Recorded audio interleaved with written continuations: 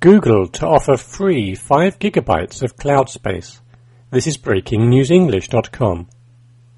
Google has entered the market for offering online storage space.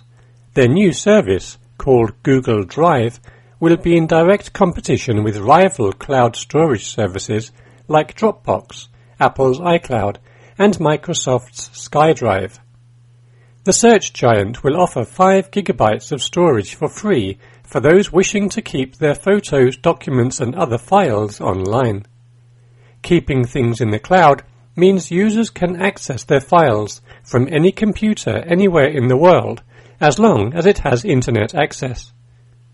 At the top end, Google will offer 16 terabytes of space at a price of $799.99 a month. 16 terabytes is sufficient to store 16,000 movies. For most people, the free 5 gigabyte option will be more than enough space. Google Senior Vice President of Apps, Sundar Pichai, said the launch of Drive was an important step for the company. He wrote on a blog post, "Drive is a central place where you can create, share, collaborate, and keep all of your stuff. You can take all your data regardless of which device you're on and make it seamlessly available to you."